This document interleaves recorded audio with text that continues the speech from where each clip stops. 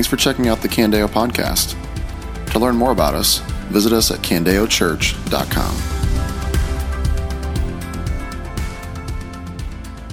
One of my greatest joys in life, and that's probably unfortunately not an overstatement, is receiving a text from someone who has texted the wrong number. It's the best. And I genuinely love it. It is probably in the top 5 things that could happen to me, like during a day, is get a text from the wrong number. I can't begin to describe you how much I love it.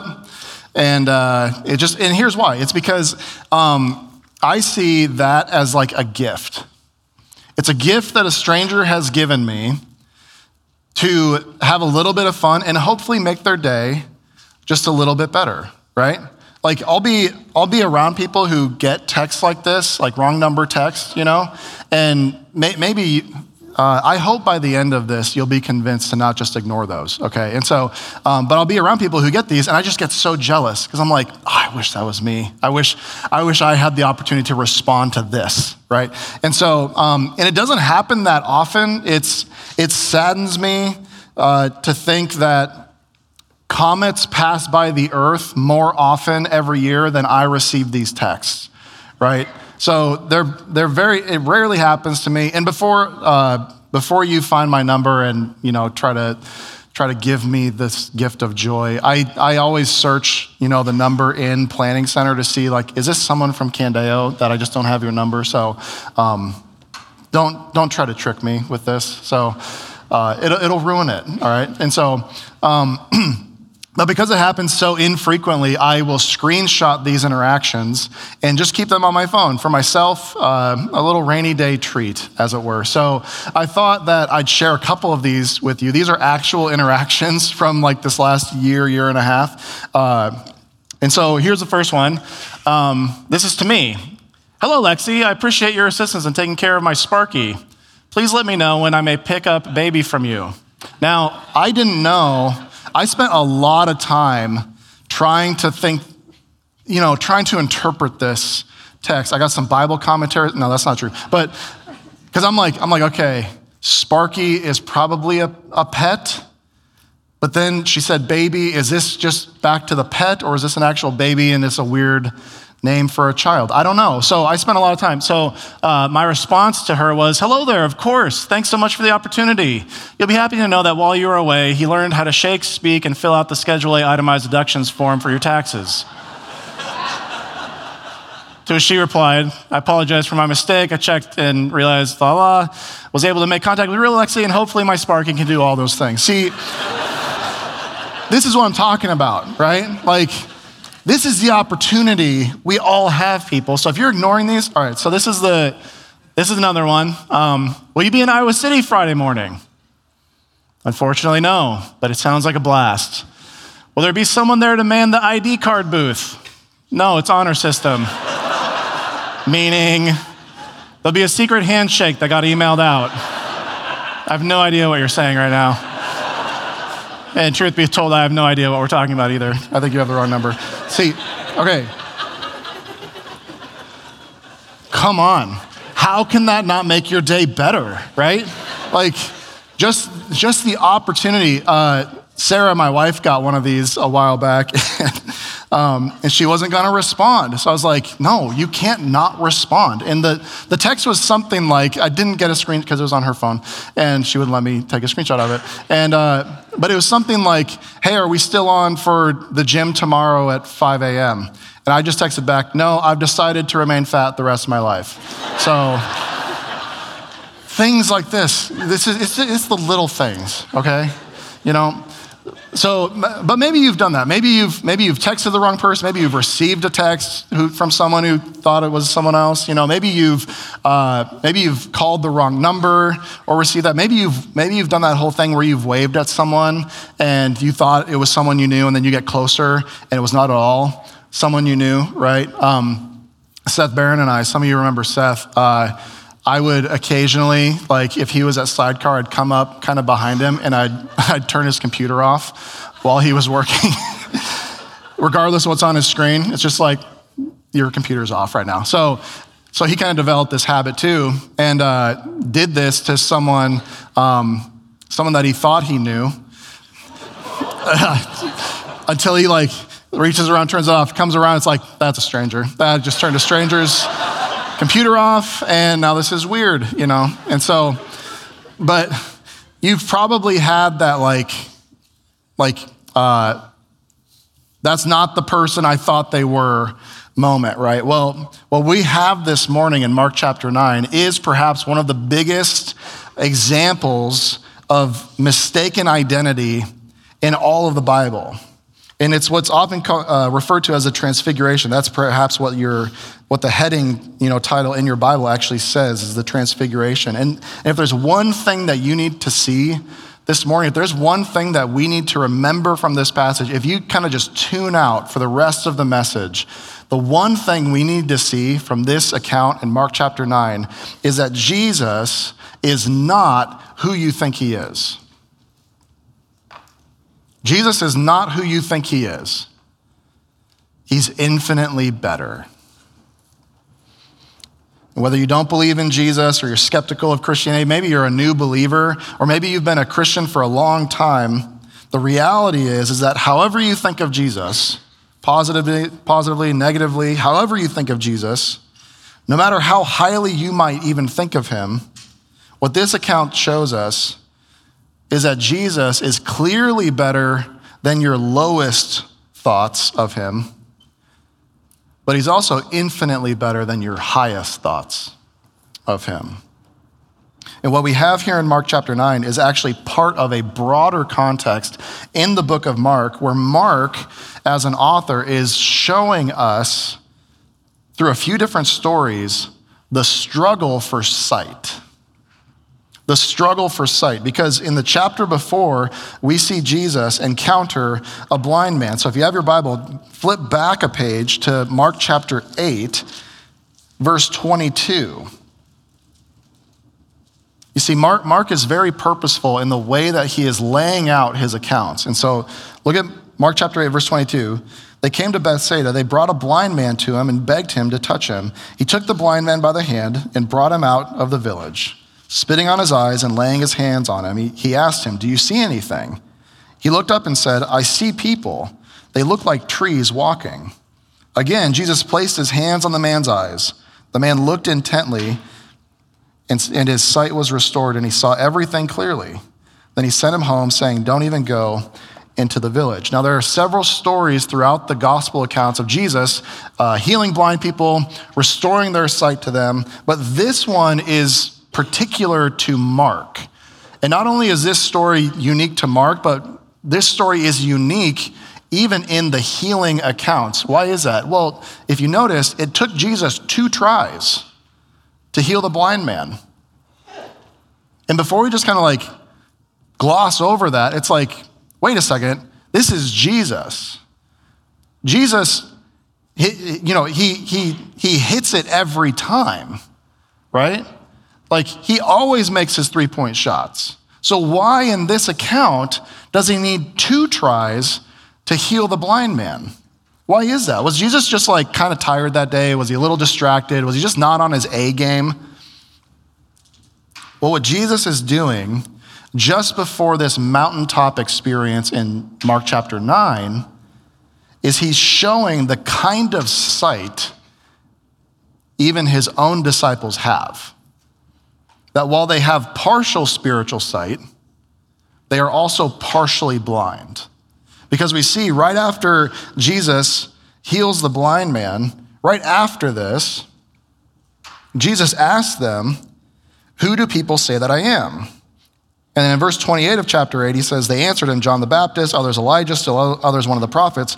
But you," he asked him, "who do you say that I am?" And Peter answered him, "You are the Messiah."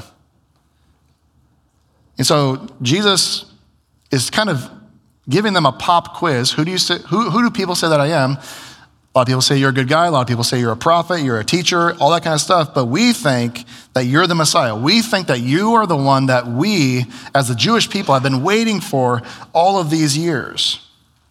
So they get the answer right, But then immediately after that, in verse 31, he began to teach them that it was necessary for the Son of Man to suffer many things. And so the disciples have just said, you are the Messiah, the one we've been waiting for. And then Jesus says, well, here's what's going to happen to me, the Messiah. I'm going to be taken by the religious leaders. I'm going to be killed, and I'm going to rise from the dead. And then Peter, the one who just confessed that Jesus is the Messiah, stops being a disciple and starts being a teacher, takes Jesus aside and says, whoa. You got it all wrong. You see, you're the Messiah. Messiahs don't get killed. Like the Messiah that we've been waiting for is supposed to come and overthrow the Roman government and is supposed to reestablish Israel back to its rightful place and make everything better. You're like, that's what Messiahs are supposed to do, Jesus. So you're wrong about yourself. And Peter is showing right here that he is just like the guy that Jesus just healed of blindness. He partially understands who Jesus is, but he's also still partially blind.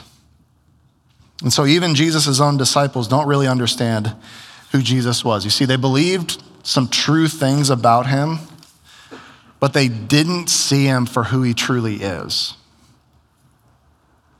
And some of you are in the same exact boat this morning. Some of you have thoughts about Jesus. You have thoughts about who he was, what he did. Maybe you think he was nice. Maybe you think he was a moral guy who loved people. Maybe you think he was a good moral example of how to like kind of live your life and speak truth to power and just love everyone around you. Maybe you think he was a historical figure. Like you can at least go, well, I think Jesus probably at least lived, right? Or a Jewish teacher, or just like a good rabbi.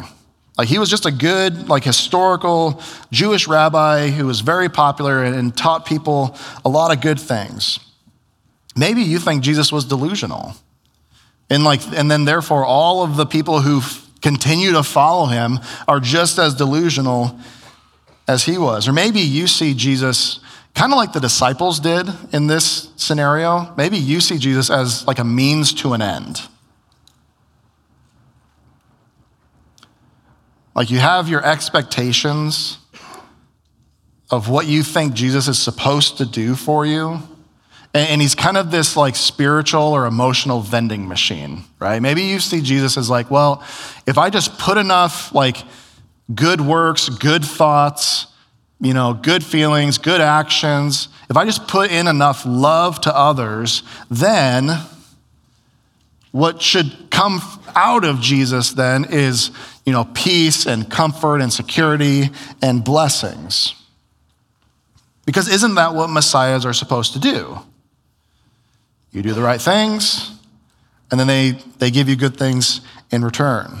The disciples had their thoughts about Jesus, and they had their expectations of Jesus. And maybe you do too.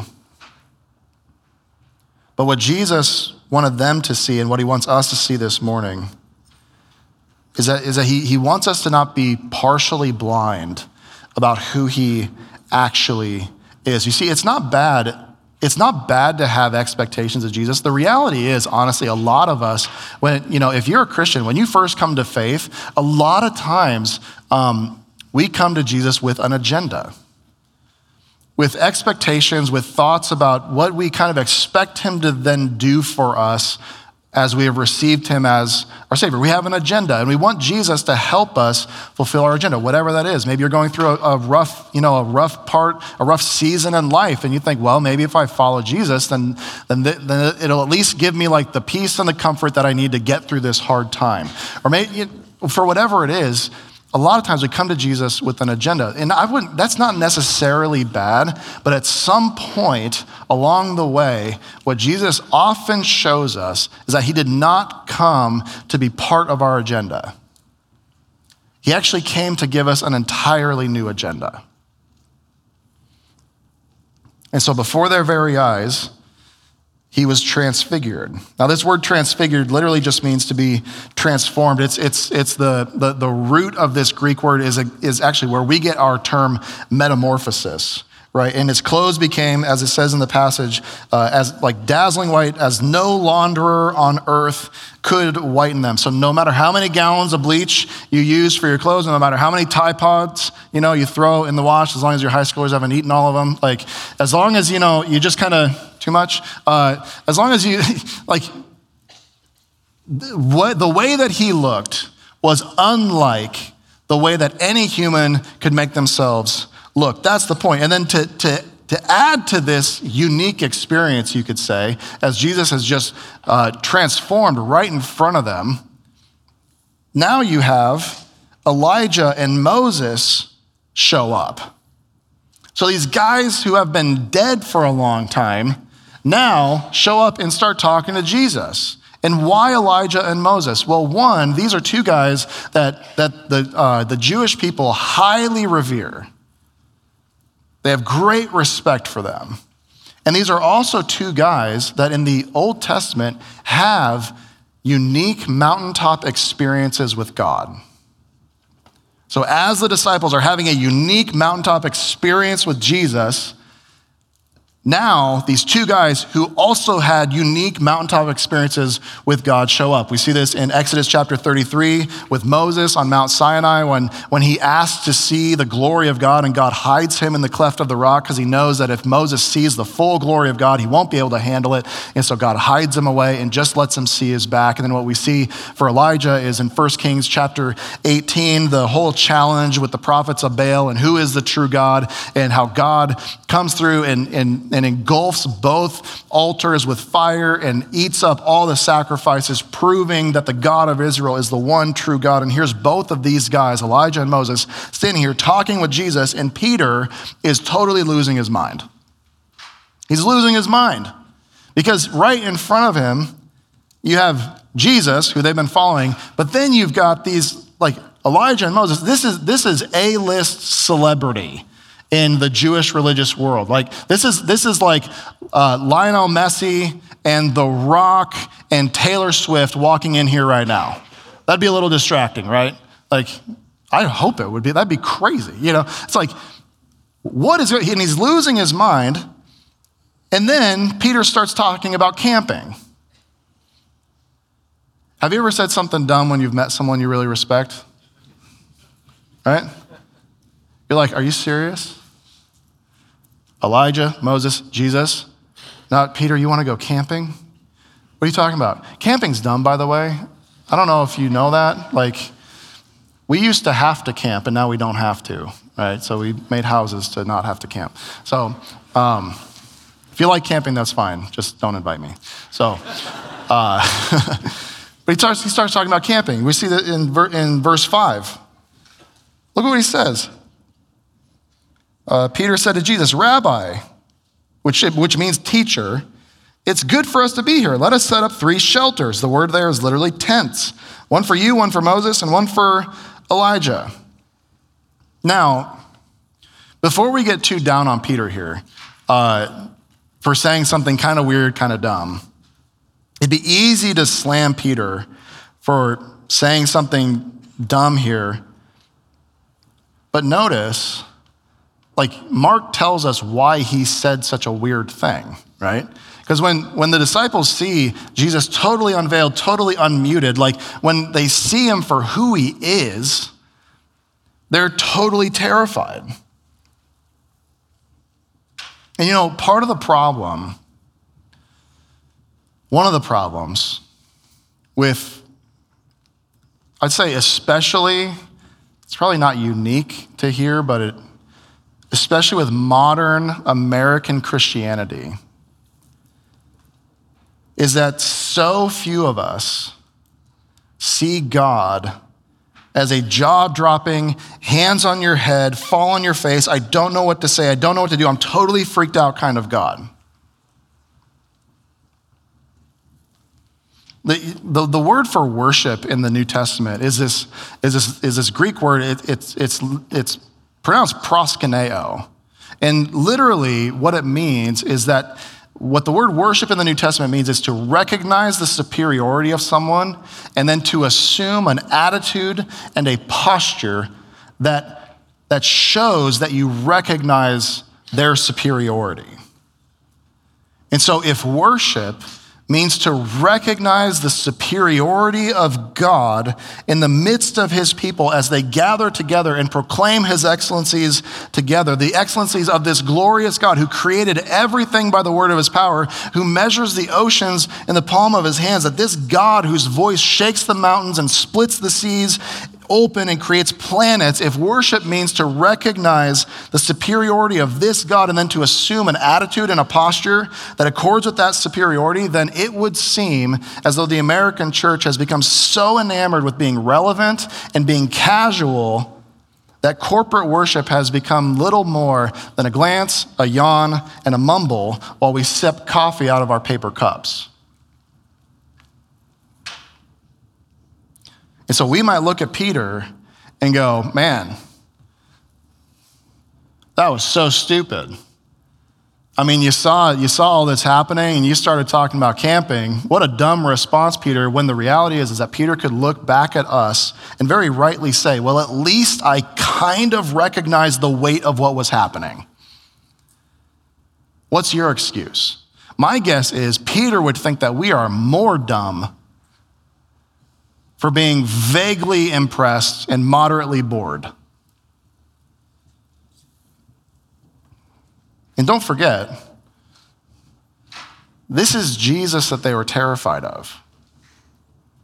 So lest we think that, well, the God in the Old Testament was like harsh, judgmental, and scary, but Jesus is like the kind of like nicer God light, like Jesus is like all of the God, but only 95 calories, Like before we begin to kind of pit the God of the Old Testament against Jesus, it's Jesus who they're terrified of. And so Peter offers to set up some tents, one for Jesus, one for Moses, one for Elijah. And he offers this mainly because he doesn't know what else to say, because he's terrified. But then right after this, a cloud appears, and out of this cloud comes the voice of God the Father that says, "This is my beloved Son, listen to him." Now, this is the second time that God has spoken audibly for everyone to hear. The first time is in the first chapter of Mark, where God is speaking to Jesus, where he says, "You are my beloved Son. With you I am well pleased." But here, God doesn't speak directly to Jesus. Here, God speaks to the disciples. It says, "This is my beloved Son, listen to him." Now, why does God do this right here? Why does he say this to the disciples at this point? It's because even still, as Peter's offering to build these shelters for these three guys, they still don't get it. They still don't get it. Because Peter addresses Jesus as rabbi. He's transformed right in front of them. He's glowing. He's talking with these guys who have been dead for a long time, and yet still Peter's addressing Jesus as teacher. And then he's offering to essentially what Peter's doing in offering to build these shelters for all three of them is he's basically saying that all three of them are equal. Well, here's a tent for you, here's a tent for you, here's a tent for you, because all three of you guys are a big deal. He's making Jesus equal to the prophets. He's making Jesus equal to the forefathers. He's making Jesus equal to their religious heroes. And so God breaks in and says, "Don't you dare equate my son with the prophets or the forefathers or anyone else you greatly respect." You see, the disciples didn't think poorly of Jesus. They didn't think he was a bad guy. They didn't think he was a liar. They didn't think he was a criminal or an outlaw. The disciples thought very nice things about Jesus. But the problem wasn't that they didn't see him as good.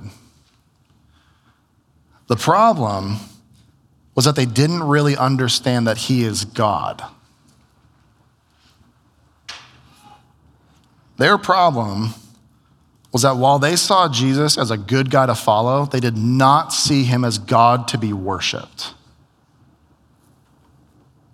And my guess is that many of us think really nice things about Jesus. Nice-ish. Good guy, moral teacher, famous historical figure, someone to emulate. Maybe for you, the whole God stuff, it's like, well, at least he was a good guy that, taught nice things and it can maybe at least help people love people as long as people actually follow what he taught, right? But what Jesus does over and over and over again in the New Testament is he takes away your middle ground. He takes away the option, actually, of thinking nice things about him. Because what he does is he continues to reiterate. You see, Jesus didn't claim to be a nice guy. Jesus didn't claim to be a good teacher. Because nice guys and good teachers do not lie about being God, as Jesus claimed, and then deceive his followers. Nice guys don't deceive their followers into believing a lie and then letting them lay down their life for that lie. That's not a nice guy. That's not a good moral figure. And so Jesus constantly takes away your middle ground.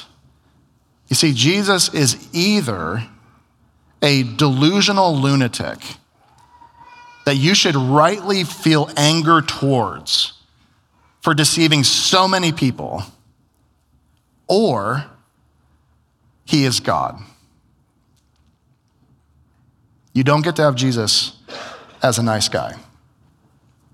But here's Jesus showing his disciples and showing us that he may not be the Savior that we were expecting him to be. He may not be the Messiah that fits neatly into our agenda for our life, but he is absolutely the Savior that we need.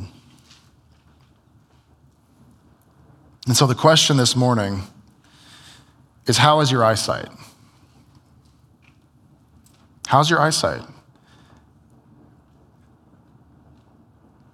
Do you see Jesus as a nice guy? Do you see him as delusional? Or do you worship him as God?